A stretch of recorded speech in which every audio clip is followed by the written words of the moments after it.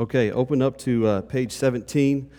Before we get going, I want to reiterate something very, very important. 2 Corinthians chapter 4. It says this, 2 Corinthians chapter 4, verse 3. I'm just going to read it. You don't have to go there if you don't want. But it says, Paul says, "But even if our gospel is veiled, it is veiled to those who are perishing, whose minds the God of this age has blinded, who do not believe, lest the light of the gospel of the glory of Christ, who is the image of God, should shine on them." And he goes on to say, "For it is God who commanded light to shine out of darkness, who has shone in our hearts to give the light of the knowledge of the glory of God in the face of Christ." So one of the devil's primary issues or primary things he's going to try to do in your life is he's trying to blind you to the gospel. He's blinded the world to the gospel, and he's going to come to you and try to blind you to the gospel and to the cross. He doesn't want you to look at the cross. He doesn't want you to talk about the cross. He doesn't want you to meditate about the cross.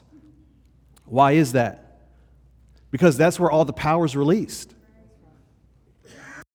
It wasn't me praying for her that was, I'm just so cool and just like whatever. No, because of the power, because of the cross, spiritual power is released to us. But here's the thing we have to get over, is that it sounds foolish. It's foolish.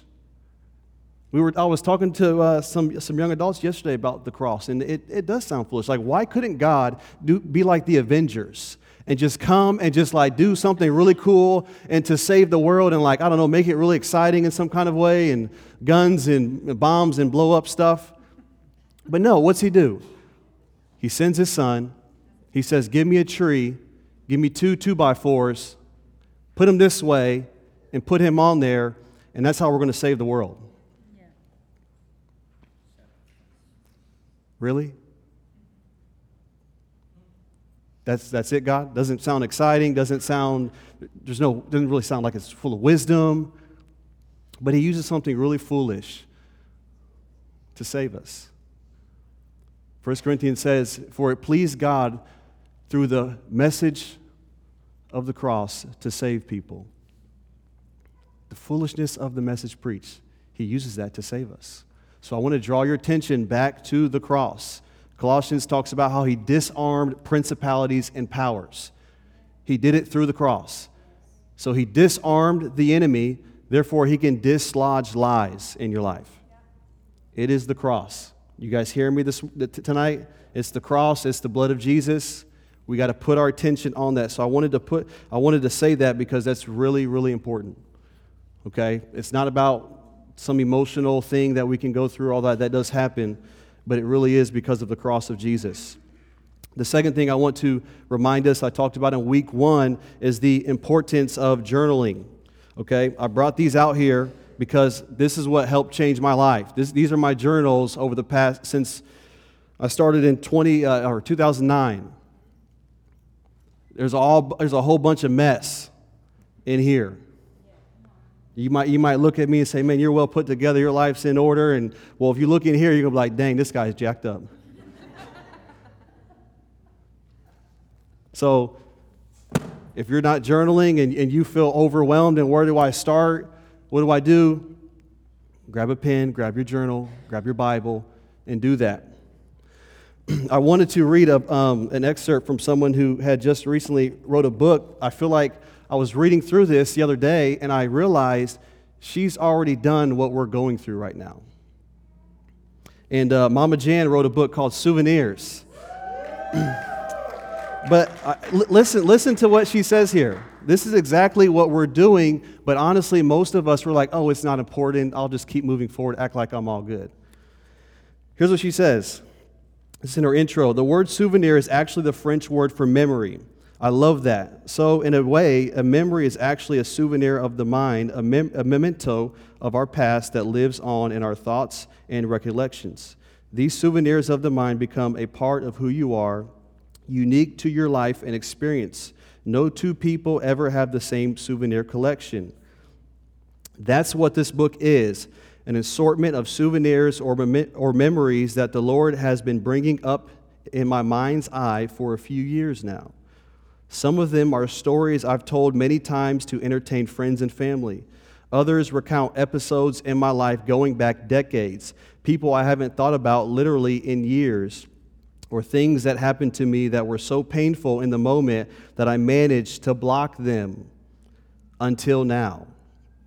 Until the Spirit's gentle prompting, coaxing me to unwrap the souvenir once again, hold it up to behold it anew, and see something about it that I did not see before.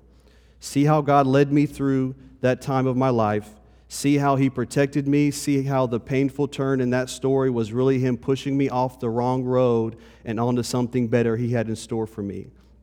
See how these are lessons and biblical truths in the mundaneness of daily life. It is my hope, my prayer, actually, that you, dear reader, will pull out your own souvenirs after you've read about mine. At the end of each story is a brief prayer that relates to the situation or memory I've just shared with you. Consider praying that prayer with me, and then take a few minutes to ask God to bring you to your mind any parallels in your own life where He's shown you the same lesson. So this is basically her testimony. This is what God has done in her life. And it's a really well-written journal. Mine's all sloppy and just like, bad grammar. But this is what we're doing. But so often we don't want to do this. We just keep moving on as if we're okay and everything's fine. Well, the Lord is calling us to do this. Mama Jan, she just foreran at this whole thing. She's already done what we're doing. You guys tracking with me? It's worth it. I'm actually going to read from my journal from 2014 here in a little bit. But let's pray. Okay, so tonight we're talking about judging others in the critical spirit. You guys, here's where it starts getting heavy. Can we just jump in tonight, or do we need to pray and intercede for about 30 minutes to get us warmed up, maybe? All right, Father, we come before you tonight in the name of Jesus, and Lord, we all humble ourselves. Father, we say that you know what's best, and we look to you, we look to your word. And Father, I pray that you would instruct me as I instruct your people, that you would use me as a vessel, that you would be glorified and honored. In the mighty name of Jesus, amen. Let's look at these first couple of quotes here. Alexander Strach says, while visiting a friend's farm, I noticed that some of the chickens running around were missing feathers. Some even had open sores on their skin. When I asked the reason for this, the farmer casually replied, "Oh, they like to peck at one another." That's exactly the way some people treat one another. They like to peck at others. They love to find fault, criticize, complain, and condemn. In fact, anyone who has served in a church has encountered petty complainers and fault-finding critics who act more like pecking chickens than spirit-filled believers. Any peckers in here? Anyone been pecked before? If you've been pecked before, you've probably pecked someone else. Right? Can we just raise your hand? You've done it before. Just go ahead and confess now. We've done it. Let's not act like we've never done it before. Okay? Francis Frangipane says this, more churches, this is a strong opinion of his, more churches have been destroyed by the accuser of the brethren in its fault-finding than by either immorality or misuse of church funds. So prevalent is its influence in our society that among many, fault-finding has been elevated to the status of a ministry.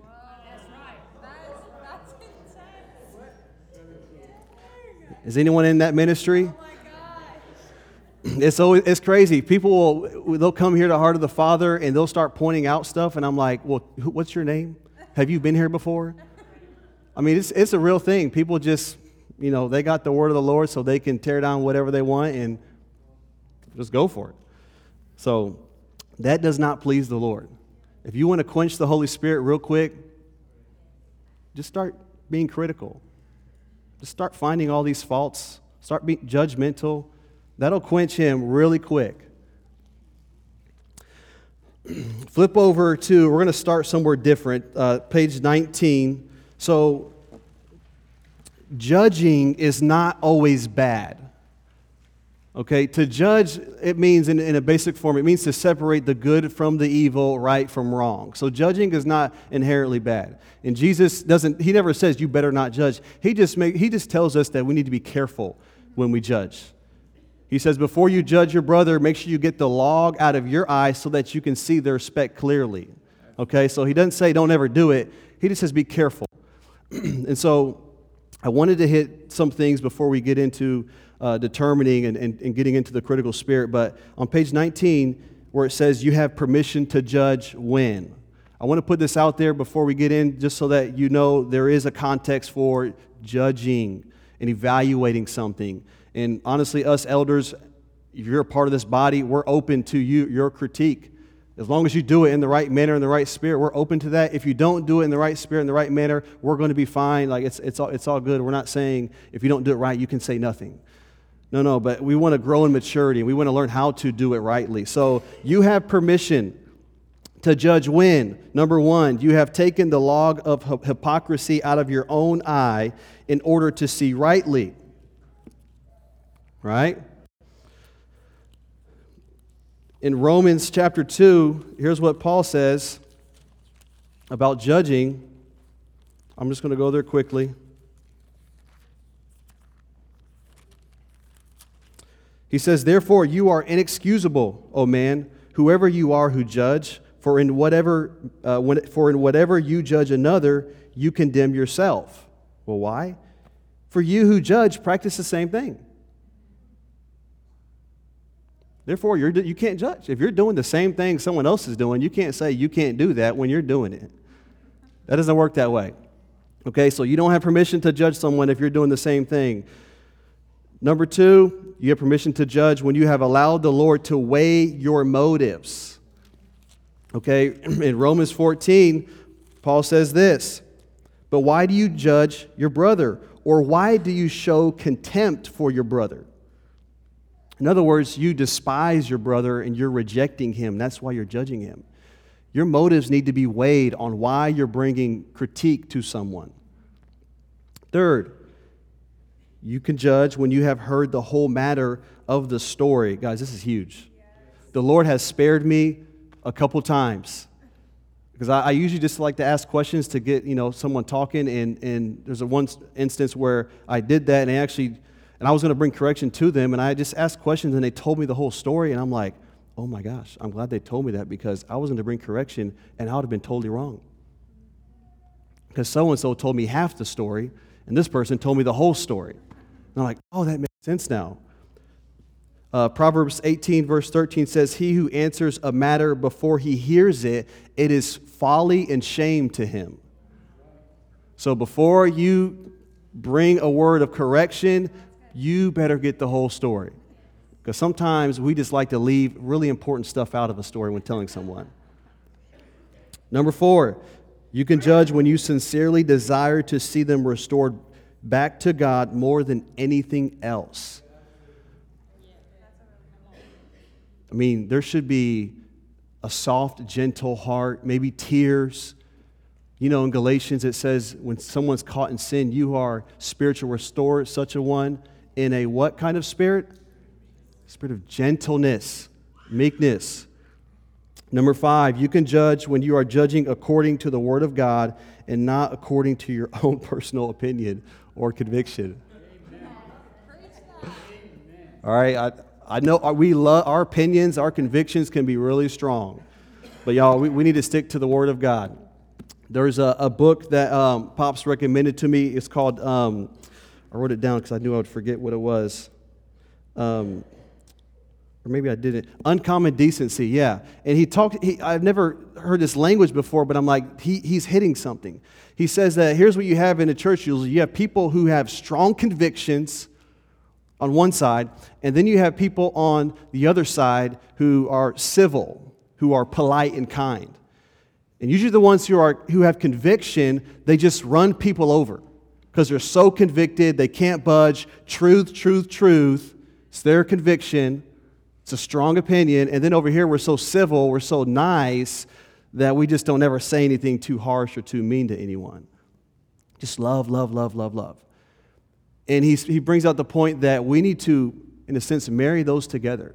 We need those who have this deep conviction to become more civil, and those who are civil to become more convicted. It is both and. But I know we're created in a way where we lean one way or the other, but it's really important that our opinions, we don't let those things come out when we're judging someone, when we're bringing correction.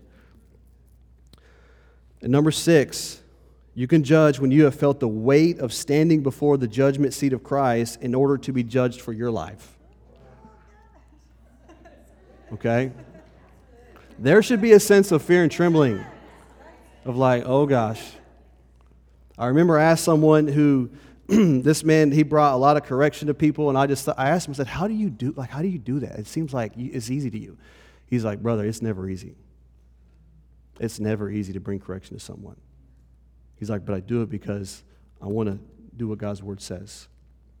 So it never should be easy just to go in there and body slam someone in the spirit and smack them around, and you just walk out like, oh, I just did them a service. Don't do that, okay? The second part, so that's when you have permission to judge. The second part there, how to judge and rebuke constructively. Okay, how do you do it? Number 1, you cover it in prayer. Okay, the Lord will help you, but you need to pray about it. He's going to give you strategy. He's going to give you insight, but you need to pray about it. 2, speaking to the person privately first, okay? We totally forget the whole Matthew 18.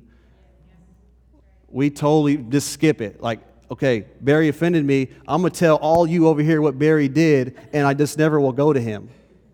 No. The Bible doesn't say go to all your friends, and what Derek Kirkman coined as build a power base, and then we can just launch an attack on the Nichols.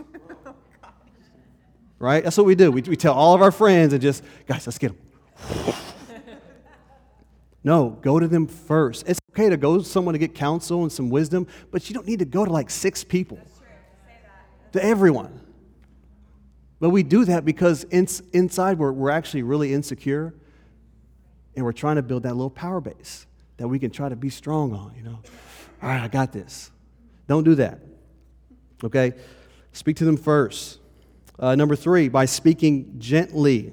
Okay, people don't. Do you respond? Let me ask you this: do you respond well when someone starts yelling at you? Who in here responds well when someone just starts screaming at you?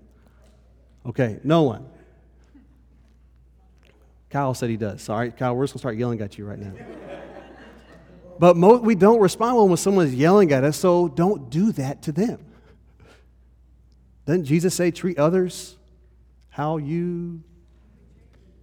Yeah, so don't yell. You can bring correction and do it like with the Lord's strength and the Lord's power, but do it gently. That is possible. We just usually jump on one end and forsake all the other good stuff. Flip the page over. Another way on how you judge, by balancing criticism with words of encouragement. My wife calls this the sandwich. She says she doesn't like this because she's like, just tell me what you're going to correct me on. Don't sandwich me. Like, but here's the thing, yeah. And someone where the sandwich is this, where they encourage you, they rebuke you, and then they encourage you. But here's the thing. That's actually good. Okay, Jesus does it in the letters to the church in Revelation. He commends them. Hey, here's what you're doing really well, and he's being sincere. He's just not making it up and like, man, what are they doing? Oh, I don't know. I'll just say this. No, it's sincere. Okay, that's the very heart of Christ. He doesn't like to crush you just because he wants to crush you. He wants to encourage you. Hey, you're doing these really well. I'm so proud of you. You've grown so much. Let's talk about this right here for a few minutes, okay? And then after a while, keep going. I love you so much. You're doing good. All right, so if the elders come to you, we're going to sandwich you. Just know that, okay? We will sandwich you. All right, number 5, this is how you judge someone. You do it by the Scripture with the intent to instruct. It says right here, it is best when the Word does the cutting and instructing, not your opinions. I'm telling you, you just start sharing the scriptures. Let the Holy Spirit do the work. Okay, Jesus said he's going to remove spots, wrinkles, blemishes from his church. He didn't say you were going to do that. He didn't say I was going to. He's going to do it. Okay, so if you stick to his word, he will get rid of spots, wrinkles, and blemishes. Yes. And the last one, welcome criticism. So if you can dish it out, you need to be able to receive it. All right, it's really immature if you just dish it out and then they come to you and you just, nah, I'm good. Psalm 141, verse 5 says, let a righteous man strike me, it is a kindness.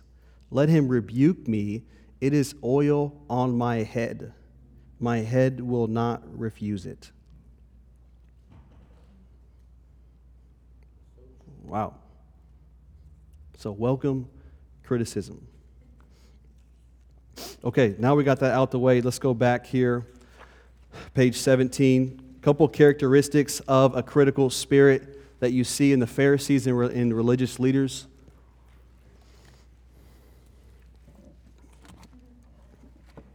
Number one, they were self-appointed. Okay, this stuff applies to us too. I know the Pharisees, we're talking about them, but we're talking about us as well. Self-appointed. They just come out of nowhere. They just show up. There's no one rapper says, I'm tired of your high opinions and low commitments. Like you're all these opinions, but there's no commitment. I'll just tell you all this stuff that God has told me, but I'm not committed to any church. I'm not committed to any body of believers. But I'll come in here and tell you what's up. No. Number two, limited personal experience. That's another good one. Number three, expert in tearing things down, but a novice in building things up. I mean, it's amazing. I'm going to read from my journal here, and this is when I was around 25 years old. I mean, I wasn't on church leadership or nothing, but you would think that like I'm an expert in building the church, and I had no experience at all. None at all. I mean, it's like they call them the armchair quarterbacks. You know, you're watching sports, and he's open, throw it to him. And it's so obvious, like, I could do that. Okay, let's put you out there. Let's have like 8 guys who weigh 400 pounds running at you, trying to tackle you. Let's see, and they're like towering over you. Can you see the little guy in the corner open? No. But you're sitting on your couch, you got popcorn and a drink, you see the biggest, I mean, it's picture perfect. Like, oh, easy, right there. I mean, I still do that watching basketball. I'm like, man, dude, just go right there. But then I realized, hold on, wait, Brandon. Those guys are way better than me. Okay, and if they can't do it, I can't do it. All right? So a critical spirit, they're experts in tearing things down. They can tell you all the stuff that's wrong. Number 4, they're hair splitters, nitpickers. Strain out a gnat, but swallow a camel. They will nitpick little things in everyone else's life, and they got this blaring issue in their life, but they don't even see it. And number 5, they feed on negativity, foster unbelief, suspicion, and fear.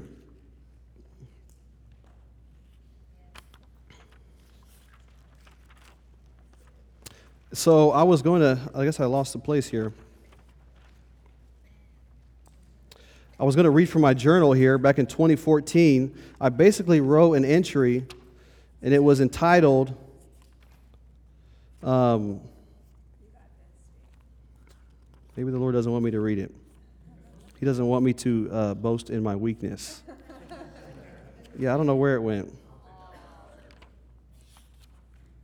Anyways, the title of this journal entry was My Critical Spirit. And I wrote how my heart was so critical, and then I defined what it meant to be critical, and I went on to try to write 10 positive things about the church. And I only had one thing written down.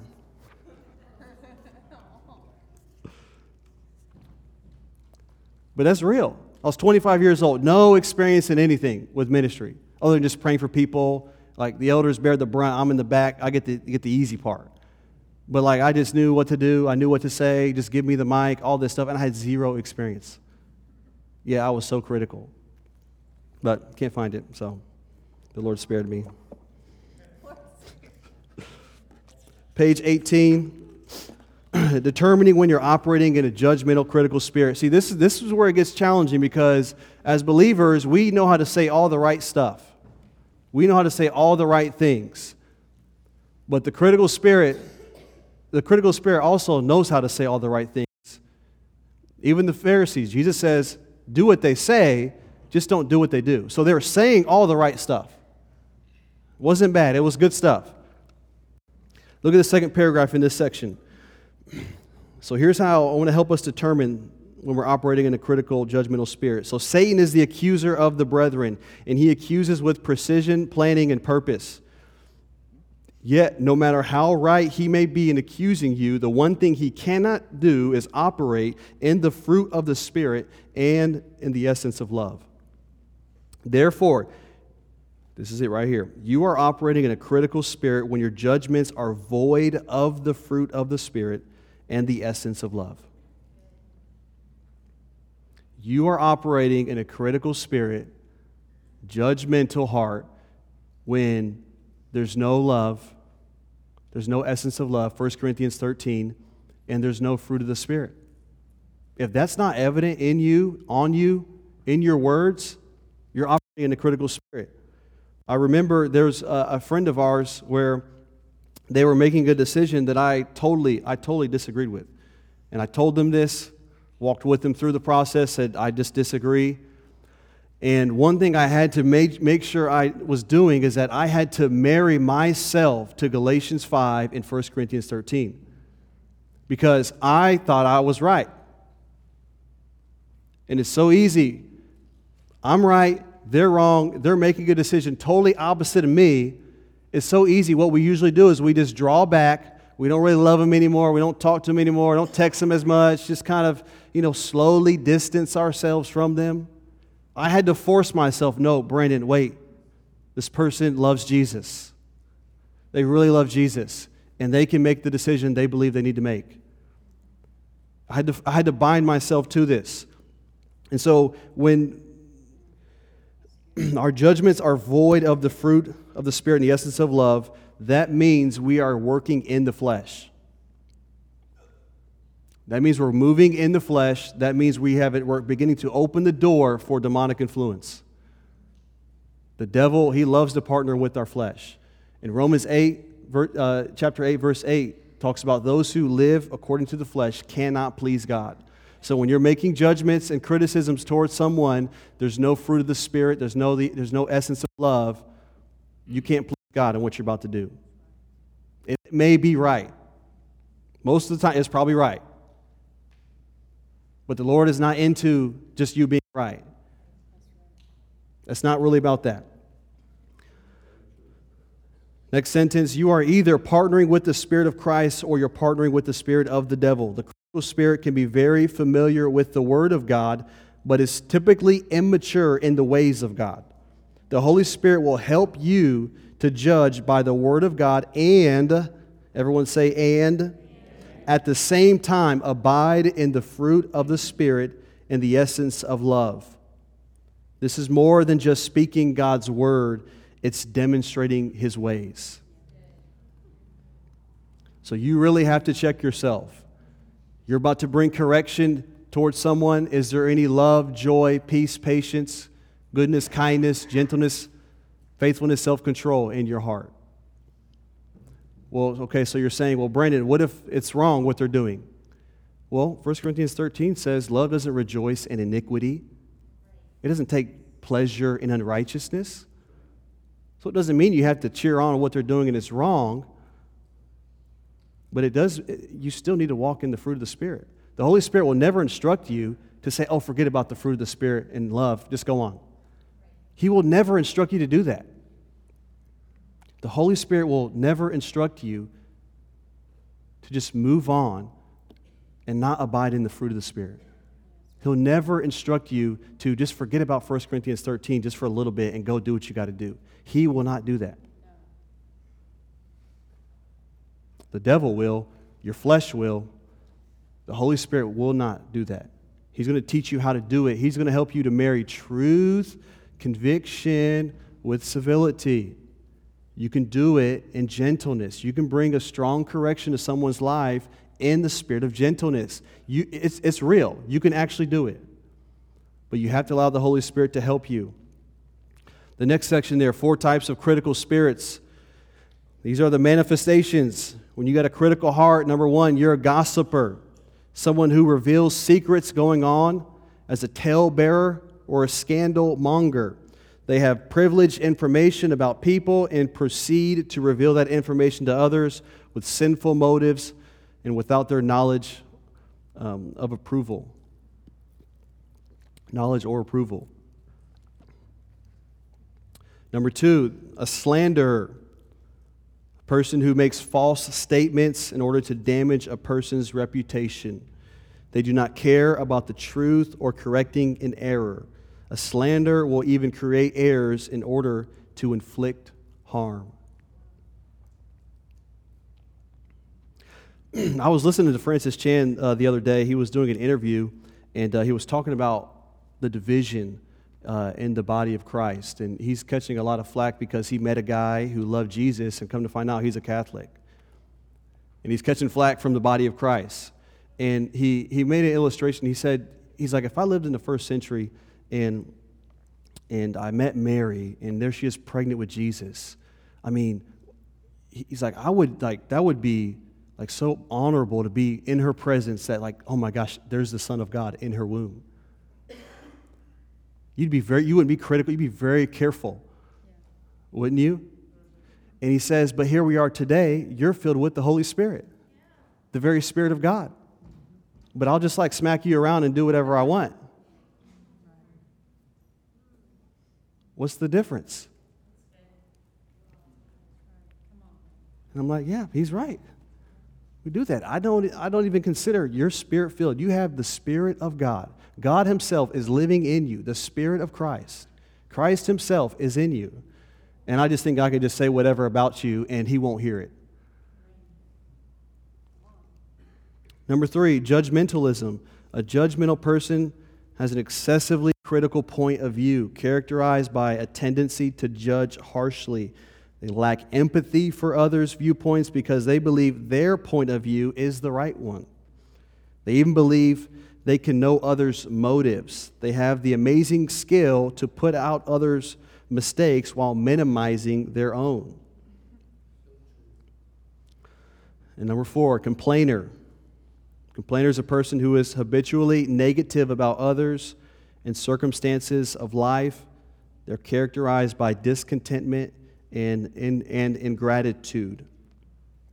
So these 4 things, these are absolutely, I know we would all agree, this is absolutely the work of the flesh. The Holy Spirit is not into this stuff. If we as a church, if we're doing these things, we are acting in a way where it's counterproductive to what the Holy Spirit wants to do. This doesn't mean you don't see things that are real and you don't see mistakes. Yeah, you see mistakes, but it's called maturity. Maybe the Lord is showing you some things that are wrong so that you can speak into them. But it takes boldness, it takes some courage, it takes some guts to go to someone and say, hey, I feel like the Lord is showing me something. Can I share it with you? And then you begin to share. Next part, so what's in the heart of a judgmental and critical spirit? 1, envy, jealousy. James calls this bitter envy. The second sentence there, if you get upset, if you become angry and are unable to rejoice when those around you seem to be growing, getting attention, and prospering in life, that is because envy and jealousy have caused you to be judgmental and critical. These feelings are produced when you are witnessing and hearing of the advantage and prosperity of others. This leads to a desire to steal and take away the possession or position of another person so that you may have it for yourself. We'll just start slamming so-and-so because really in our heart, like, that should have been us. Like, Lord, how do they get promoted before me? How come their life looks way better than me? You're just jealous. It's envy. If you want a question that can help you to see if you're envy or jealous is, how well do you celebrate others? Even if you're in a really tough season, do you celebrate when others have victories in their life? Do you get excited for them at all? Do you rejoice with them? Or if you're in a good season and someone is really down and discouraged, do you mourn with them? Do you just take time to say, hey, like, how can I get in this situation with you? That's the heart of Christ.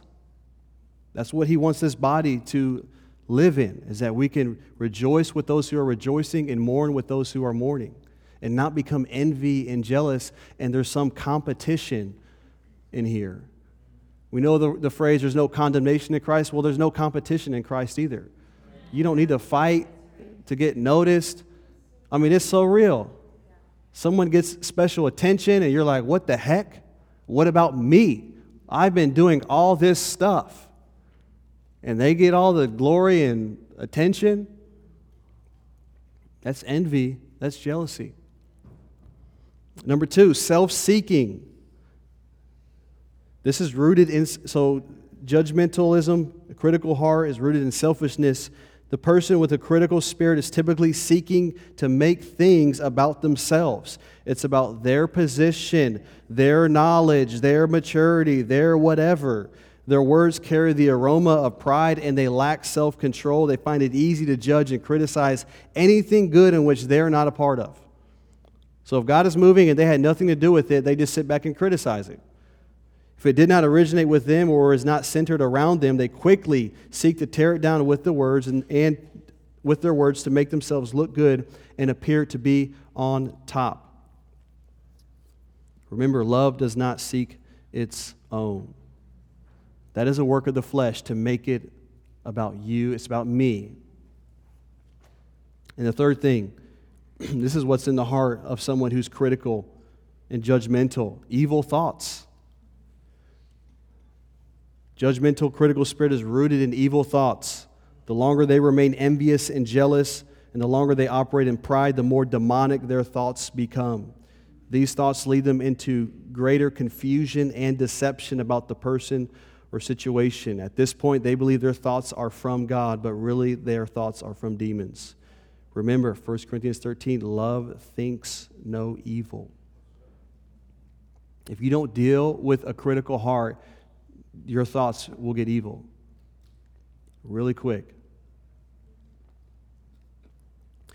Okay, so overcoming a judgmental and critical spirit. I'm just going to focus on point 2.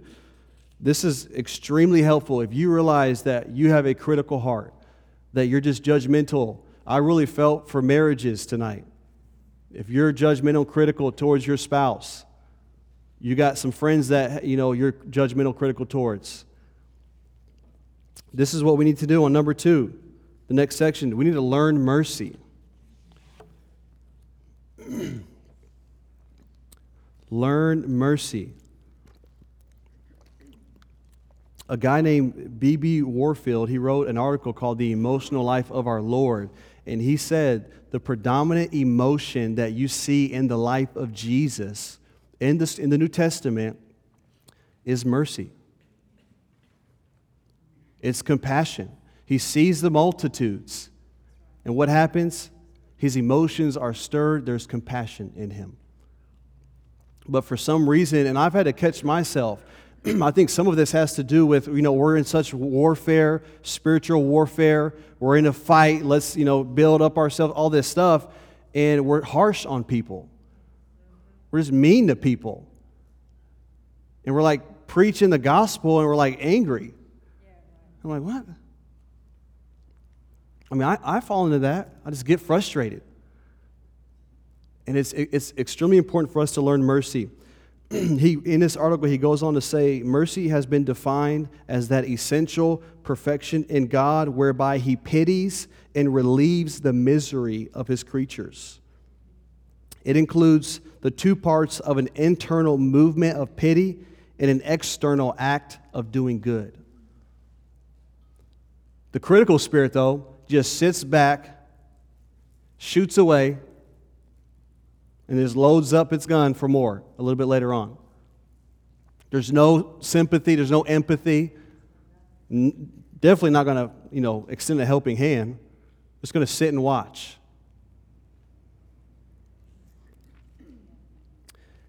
He goes on and he makes a statement about Matthew 9, verse 36, when Jesus sees the multitude. And here's what he says. This description of the spiritual destitution of the people is cast in very strong language. They are compared to sheep which have been worn out and torn by running here and there through the thorns with none to direct them, and have now fallen helpless and hopeless to the ground. The sight of their desperate plight awakens our Lord's pity and moves him to provide the remedy. So I don't doubt that some of you are seeing things that are actually really wrong with someone. But maybe you are called to help provide the remedy. I believe the Lord wants to grow all of our hearts in this aspect of mercy, being merciful. Luke 6 talks about how the Father, He's merciful to the kind, He's kind to the evil and ungrateful. He's actually kind to them, to evil people and to unthankful people. And it goes on to say, therefore you be merciful as your Father in heaven is merciful.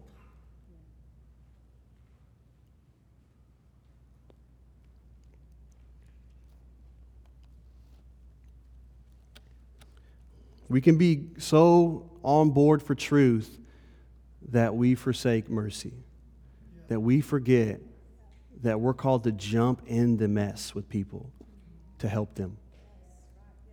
We're so proud we know the truth. I got the truth. I know it. I'm just going to shoot you straight and tell you how it is. Well, did you consider what kind of week the person had? Maybe life is difficult for them.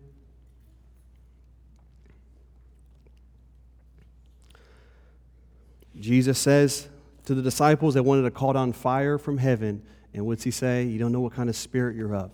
The Son of Man did not come to destroy men's lives, but to save them.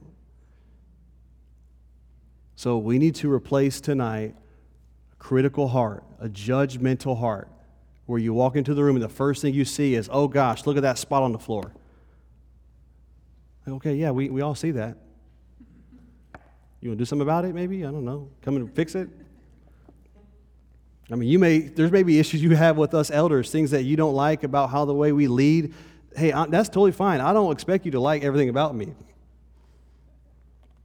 And if you see an area in my life that needs to be corrected, instead of just sitting back there and like hating me, come talk to me. I'll talk to you about it. But let's ask the Lord. So tonight, I wasn't going to have the deacons come and pray. I just want us to respond to the Lord on our own. And if you're married, I think it would be good for you and your spouse to pray together about this. If you realize you've been critical, judgmental towards your spouse, if you're single and you realize you're just that way towards a lot of people, tonight I just want us to take a few minutes and repent to the Lord. Ask Him to forgive us for being judgmental and critical. And then I want us to ask Him to teach us mercy. Jesus told the Pharisees, He says, go and learn what this means. I don't desire sacrifice, I desire mercy. Go and learn this. So Carissa, can you throw some music on? If you want to stand and come to the altar, you can. If you want to sit in your seat, that's fine. But I want us to turn to the Lord and let's begin to pray, ask Him to cleanse our heart, to wash us from a judgmental, critical heart, and to teach us and show us mercy.